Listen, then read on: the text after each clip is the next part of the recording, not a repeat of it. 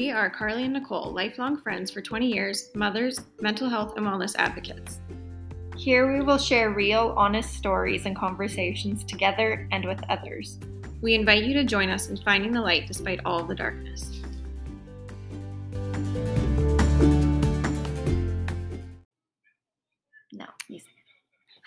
Hi friends, welcome to the first official episode of Finding the Light podcast.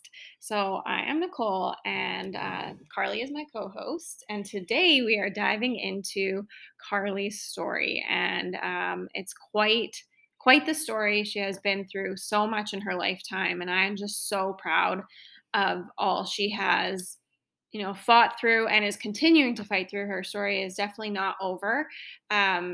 I'm just so proud of the person that you are, and you're the strongest person that I know by far. So take us back to where it all started when it comes to your story of illness and chronic illness.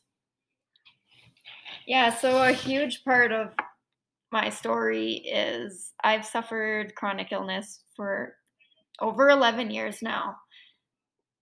So the first 16 years of my life were pretty normal life. I grew up in a small town with Nicole. We went to school. Normal teenagers. We just nothing.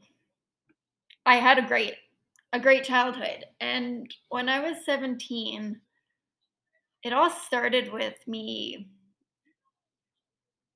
puking and getting sick. It almost like one day I woke up with like a stomach flu or something. Little did I know that was the start of a very long battle with multiple illnesses. To this day, I am still not definitively diagnosed. It's been that, I think for me, that's one of the hardest parts, is still not really knowing exactly what's wrong. Because when you don't know what it is, it's scary to not have a name to the face, if that makes sense. So it started, as we were grade 12. I had just turned 17 a few months prior, and I got sick one day, and I think the first time it lasted about 10 days. I was unable to keep any fluids down, any food. I ended up in the hospital getting IV. At about day 10, it kind of all just went away, and I thought, okay, back to normal life. Yeah. I think that was right around your 18th birthday, too. Right. I remember. Yeah, but unfortunately, it did not just go away. Mm-hmm. It was a very cyclical illness in the beginning. I would be fine for weeks, and then it would come back, and I just would be so sick I wasn't able to do anything. I remember in those days, I would sleep probably 15 hours a day just to function. And I'm in grade 12. That's supposed to be everyone's funnest year. I had plans of graduating and going to Grant MacEwan to become a nurse. I had all these goals and dreams, and my life did not go at all the way I thought it would. But I have had a pretty great life despite all the struggles. And I think it's made me who I am today. So what happened? What happened after that you couldn't go to post-secondary? It was just physically impossible. So that August, I decided not to go to university because I knew it would be a waste of money because I physically couldn't handle it at the time. I also tried to work a few jobs. I worked at a daycare for about a month and then got very sick and ended up back in the hospital and had to quit that job as well. So I was stuck in this in-between period of time where I didn't know what my life was going to look like. I had always pictured going to school and having a job, and I just pictured my future a lot different than the way it went. On my 18th birthday, we went out with my friends and Kevin, and we had a couple drinks, and I wanted to, of course, get drunk and have fun like everyone else on their 18th birthday. But I got so sick, and I could not stop puking. I was in so much pain. Kevin was laying on the hotel bathroom floor with me as I cried.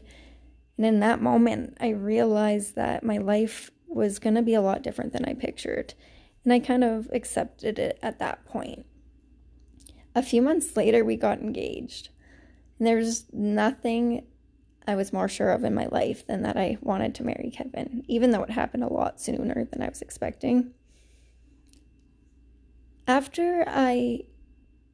Between the time I got engaged and got married, I had a laparoscopic surgery to check for endometriosis. So it was a minor surgery where they do a couple incisions and put cameras in to try to see if anything is wrong. They did not find anything. The doctor, after that surgery, left a note with the nurse saying they didn't find any endometriosis or everything looked great.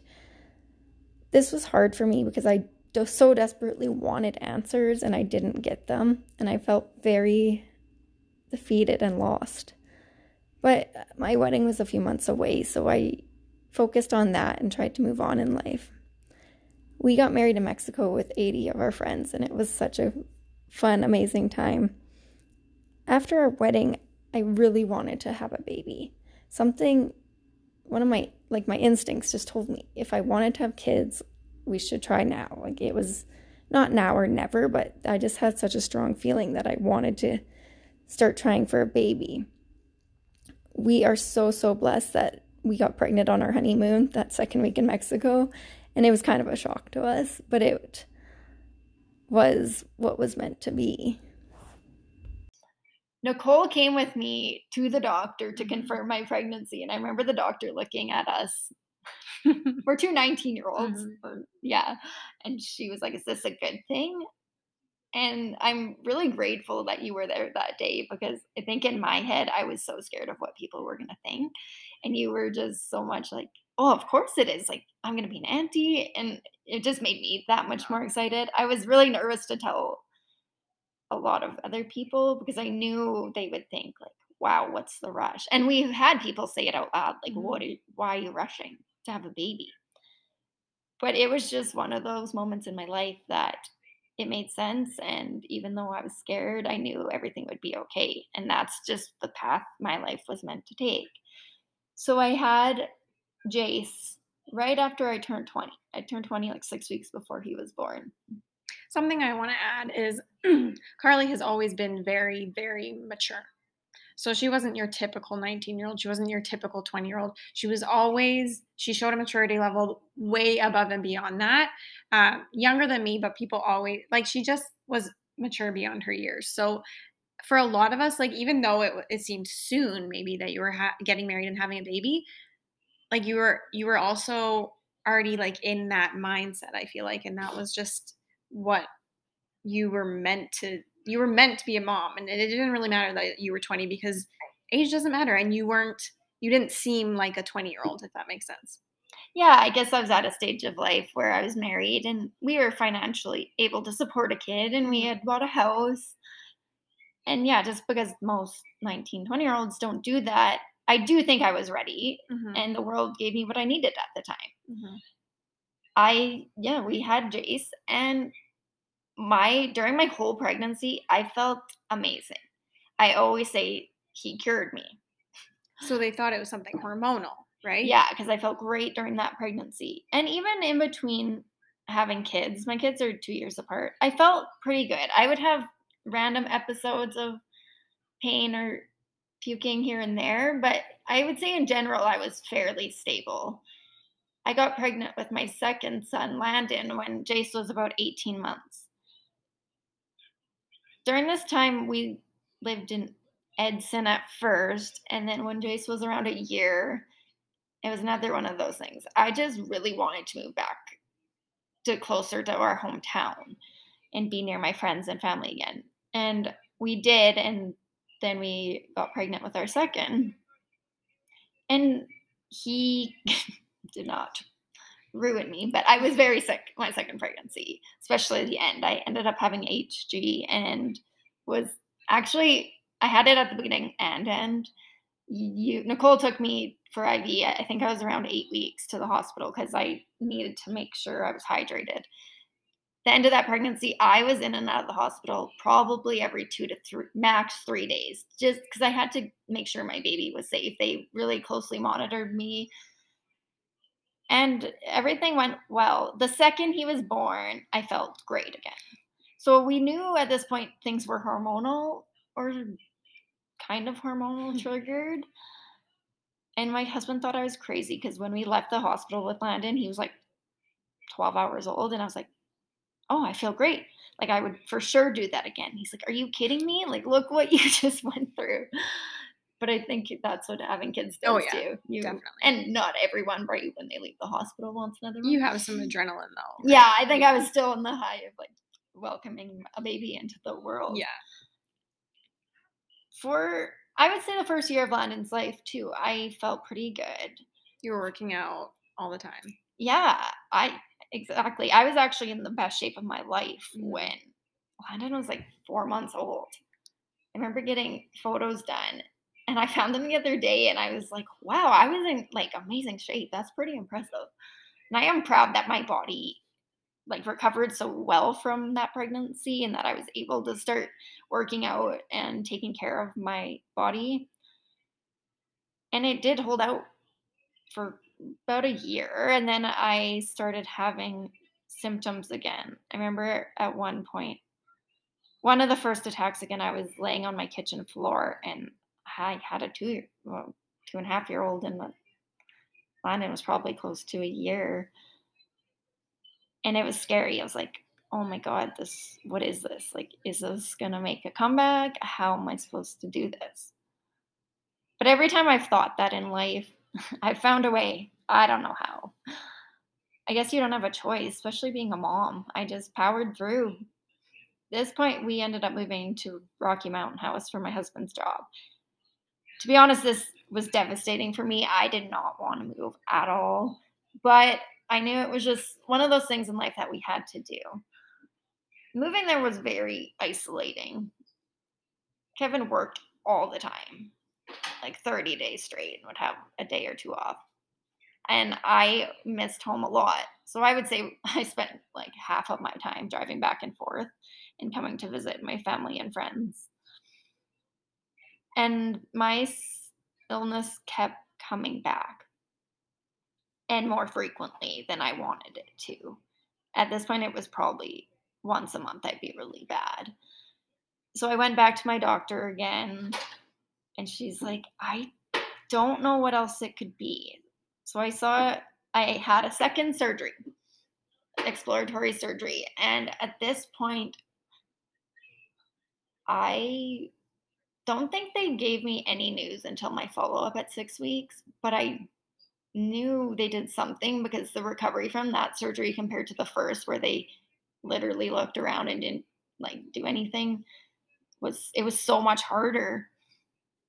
And at my post-op appointment, he did say he found endometriosis, and they did ablation and burned it off. And he said I should feel better within a few weeks. So I held out, and I was like, okay. In my head, I always questioned a lot of it because when you don't have answers from doctors, it's very, very hard to not question your own sanity, especially when doctors are like, well, are you sure you're not just stressed? Do you have anxiety?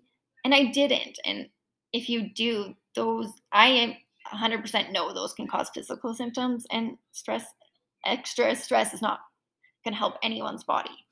But I knew that that wasn't my root cause of it all. So when he said he found endo, I felt like I had an answer finally. I was like, thank God, even though there's no cure for it. Just to have some clarity. Yeah, it felt really good. But I was not feeling any better. I would say that surgery, I felt a lot worse after it. I ended up having way more symptoms. I had really bad back pain all of a sudden. And my family doctor basically put me on strict bed rest for 2 weeks with 2 kids. So I remember those days sitting in my bed with my 2 kids, watching way too much TV and trying my best just to let my body heal. I don't know what happened after that. I think I somewhat got back to a place of being good sometimes and not good other times. We moved again. It was typical. It seems like every year and a half we move. We moved to Sylvan Lake at this point because my husband took a different job, but still in that area of Alberta. We live in Alberta, Canada. I don't know if anyone listening lives elsewhere, but maybe one day. So we moved there. And you loved it. And I loved it. I did. We loved visiting. Okay, so sorry, I'm rambling. You'll get used to that. A few weeks before we moved, I went back to my specialist and I said, like, I am not any better. If anything, I am worse. And I almost felt like a failure at that point. And he even said, well, it should have helped for longer. I was 25, and he told me the only way to cure me was to get a hysterectomy. I was pretty desperate. And then I was faced with this choice of, do I want more kids or do I go through with the surgery that's going to cure me? I've always wanted 4 kids, but I really wanted a third. And my husband was a little bit, didn't know what he wanted. We had a third. No, we didn't have a third. I got pregnant a third time and very shortly after miscarried, which is a story for another day. But after that, in my head, again, I was like, there's going to be a moment of clarity when I know one way or the other if I want the surgery. And we were in Hawaii a month after I miscarried. And at that point, I had this dream in my head that I'd take a pregnancy test in Hawaii and I'd be pregnant. But I was sitting by the pool one of the first days we were there, and the pain got bad really fast. And I just knew I was about to get my period and I wasn't pregnant. And I looked at my husband, Kevin, and I just cried. And I was like, I can't do this anymore.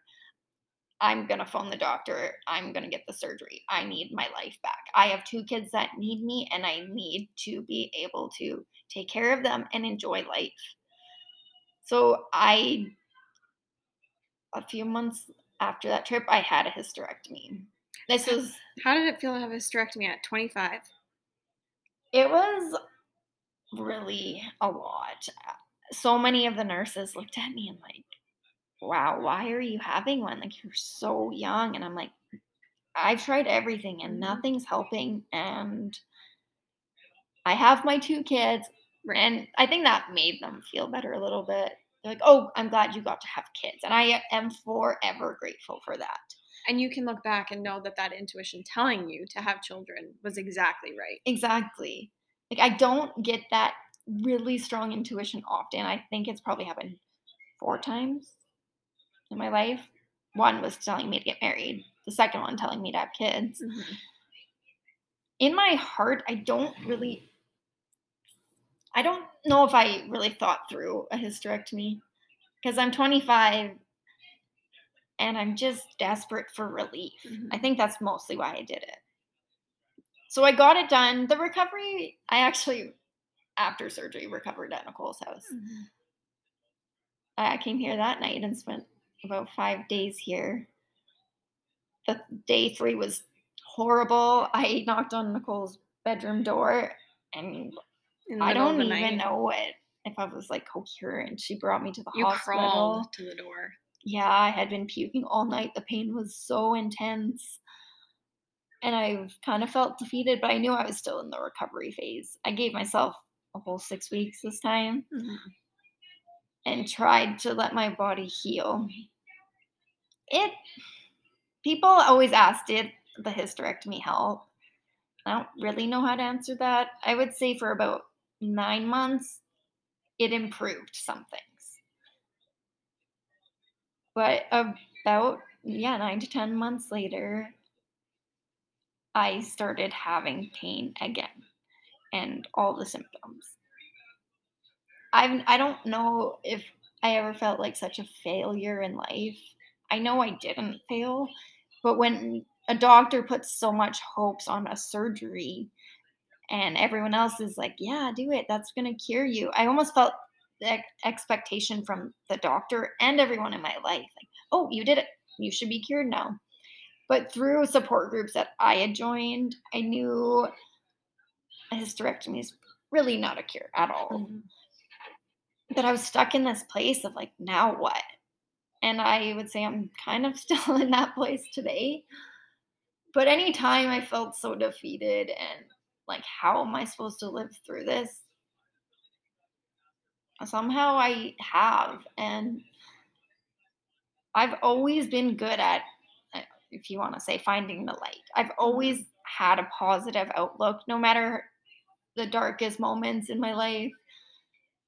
If anyone asked how I'm doing for so long, I would just say pretty good or okay.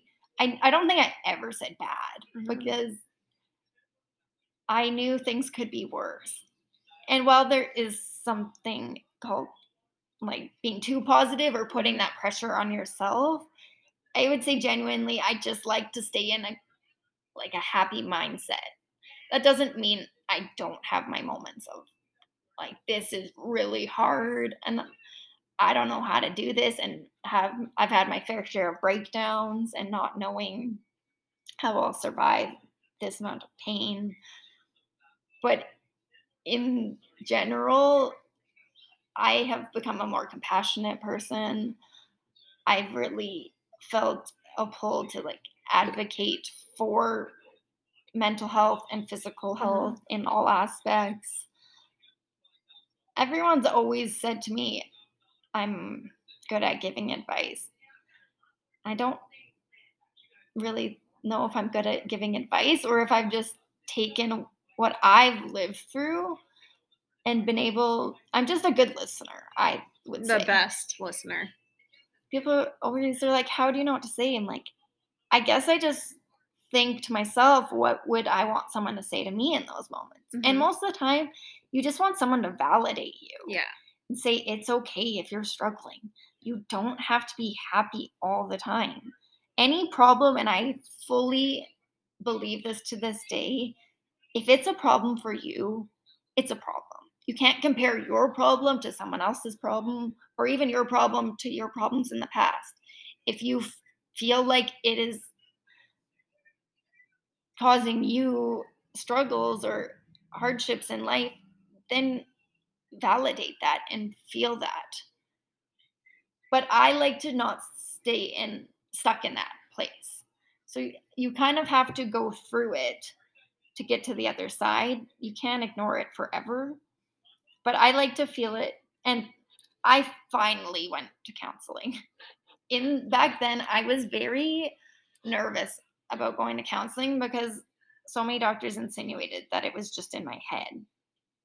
So I just kind of felt like a personal attack. Which, by the way, if you've ever been around Carly when she's been in pain, you can 100% tell. Like, she's very good at handling it, but you can tell that it is not in her head.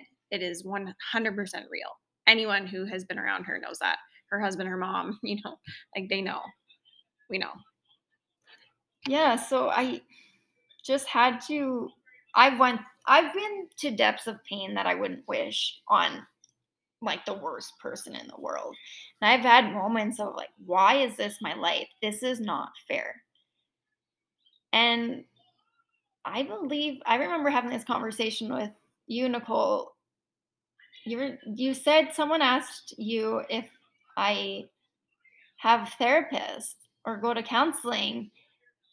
And that was the first time I really considered it. And you right away said, not because anyone thinks you're crazy or it's not in your head, but that is a lot to live through on your own. And I was like, you're right. I do not have to be ashamed of going to talking to someone about this because it doesn't only play a physical toll, it plays a huge emotional toll on you too.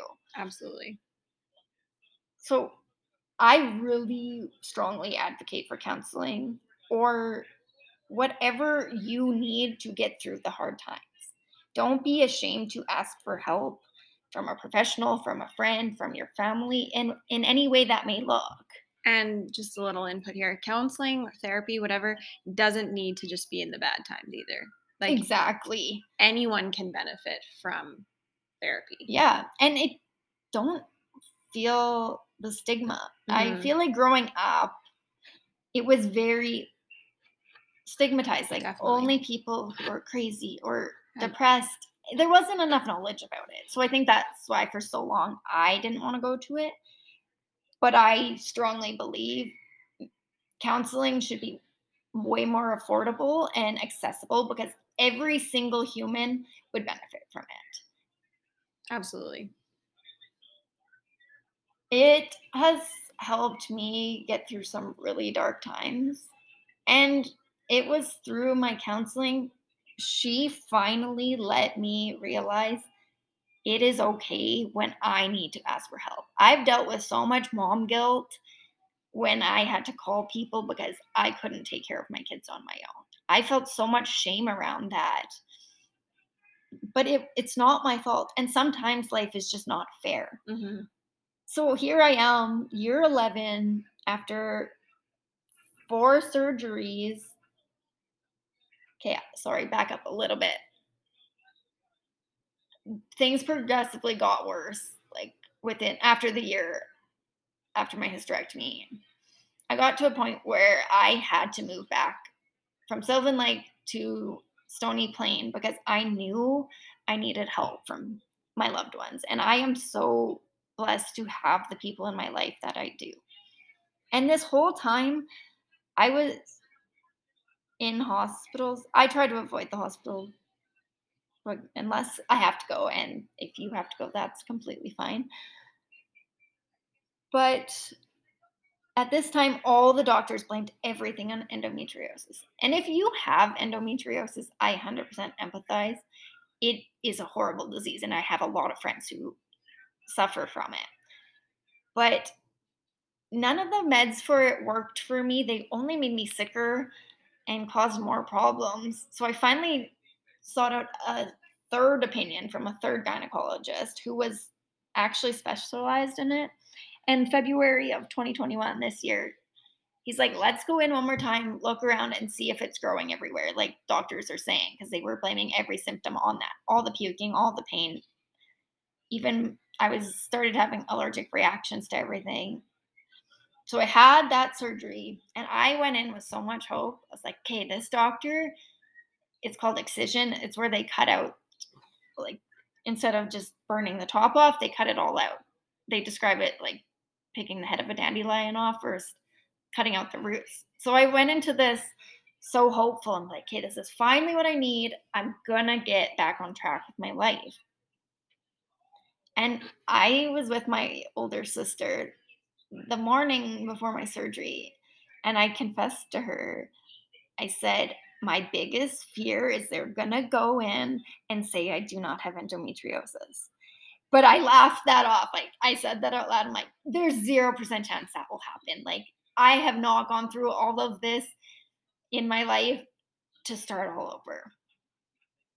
I woke up in the midst of surgery feeling like I was going to die because I was choking on my intubation tube. I came out of anesthesia before they thought, and I only remember hearing the voices saying, it's okay, we'll take it out, and they put me back to sleep right away. The second thing I remember is hearing nurses talk and saying, oh, 28-year-old female just had a laparoscopy to check for endometriosis, and they didn't find anything. And when I heard them say this, it was before my eyes were even open. Like, I was just coming out. I have never felt so defeated and like, how can I survive this? I've never had that much of an overwhelming feeling of defeat as I did in that moment. And they sent the doctor up to talk to me. And this is probably one of the first times I have stood up for myself. I always just blindly accepted what doctor said. And he said, oh, we didn't find anything. It looks great. And I just started bawling. This was in the midst of COVID. So no one was allowed with me. I was in recovery room all by myself. And they just looked at me like I was nuts, to be honest. Like, I was crying and I was like, okay, it's not that, but what's the next steps? And they looked at me and said, I have no idea. Like, that's out of my specialty. So I like put my hands on my eyes and was just bawling. And then when I like probably for maybe 10 seconds, I looked up. The doctors had left the room while I was crying. Didn't even like give me the dignity to finish the conversation. Just they got so awkward, they just left. And then so I was all alone now. It's terrible. And I was like, just I need to go home. They called my husband, he picked me up.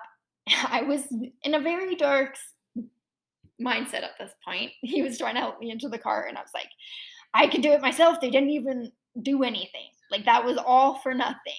That weekend, I cried and cried and felt so depressed and so like had no hope. But after those 3 days, I knew I wasn't ready to give up. I wanted to keep fighting and find answers for myself. 2021 in general has been so hard on my body. That surgery kind of triggered a lot of things to happen. Now I have non-epileptic episodes, but they're basically seizures and we don't know the cause. I have really bad heart pain. I'm really weak. I'm hardly able to eat. I am struggling, to be honest. If someone would have told me last year even that this is what my life would come to in 2021, I think I would have had a complete mental breakdown. I would have said there's no way I could handle all of that. But if this year's taught me anything, it's that I am so much stronger than I know, and that I can lean on my support for help when I'm not strong enough, or when I need that break and need that extra help with my kids or my house or whatever else. Living in a chronically ill body is very challenging, but this is who I am, and I try to just do my best at all times. Doctors here in Canada have they all agree that there's something really wrong or multiple things wrong, but no one knows what it is. So I kind of threw my hands up to the universe or whatever's out there and said, just guide me where I'm meant to go, because I need help. My body cannot continue on this path alone. I met a girl on Instagram who had a very similar story to me and who is very sick as well, and she lives in Texas. She has great doctors there, and it's just opened my eyes to the different doctors in the world and testing capabilities and stuff. So we've always thought of moving abroad for Kevin's work if we could. So we just made the decision to apply for some jobs in the US, particularly Texas. And I really didn't think anything was going to happen of it. But I was like, if it's meant to be, it'll be. I truly just gave up all decisions to the world and said, like, please lead me to something better than this.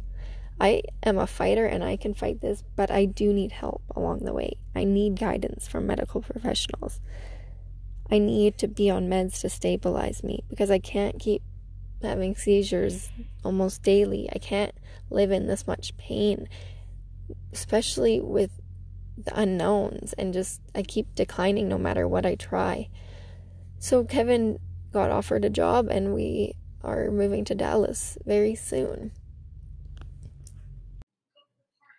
So here we are in 9 days moving. So basically you've exhausted all your options in Yes. Canada. That's what it comes down to. You're hopeful that they'll be able to diagnose you and give you some more care than you can get here. Yeah, that's kind of it. And we knew that wasn't possible without Kevin getting a job. Right. And we're not going there solely to help me, because if I went without a job and without moving there, there's no way it'd be like millions of dollars. So I just left it up to the universe. I'm like, okay, if it's meant to be, show me where my life's meant to go. And this is where the path is leading us. And I am hopeful to just see different doctors who can have different specialties, and there's just different testing and every capabilities down there. And I know each medical system has its flaws, but I am truly just trusting the world at this point. As scary as it is, moving to a different country, I strongly, in my heart, it is one of those times, just like getting married and just like having my kids, that I know this is the right decision. But that doesn't mean it hasn't been hard. Exactly. I'm scared too. Like, a lot of people have had their doubts about this move, and I completely understand.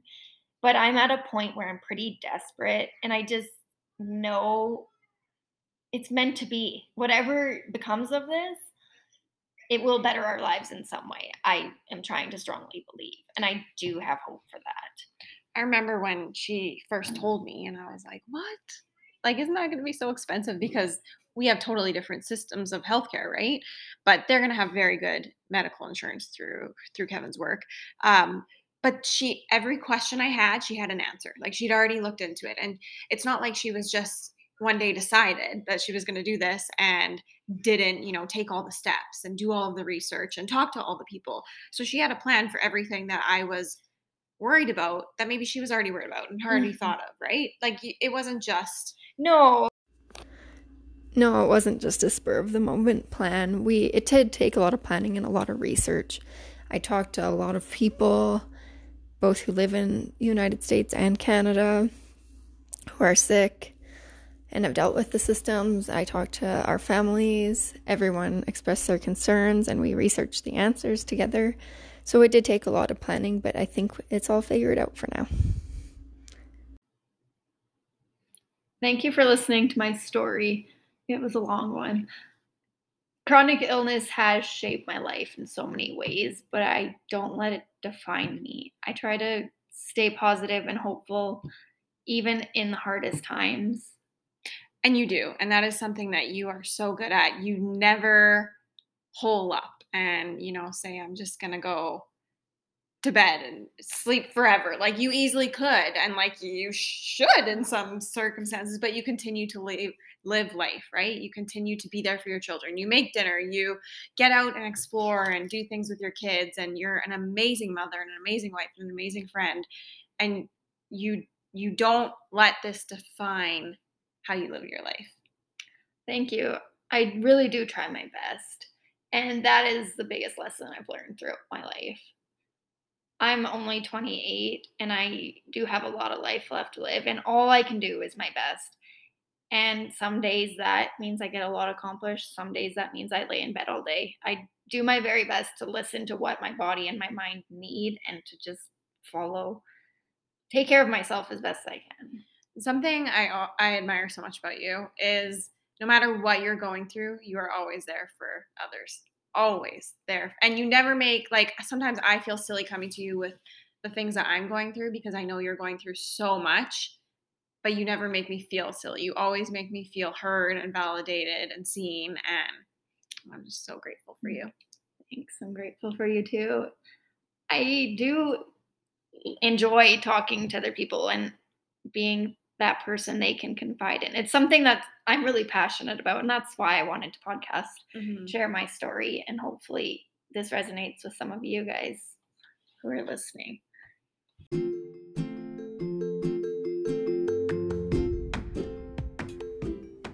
Thank you so much for listening to Finding the Light. Make sure to subscribe on Spotify or Apple Podcasts. And follow us on Instagram at Finding the Light, a podcast.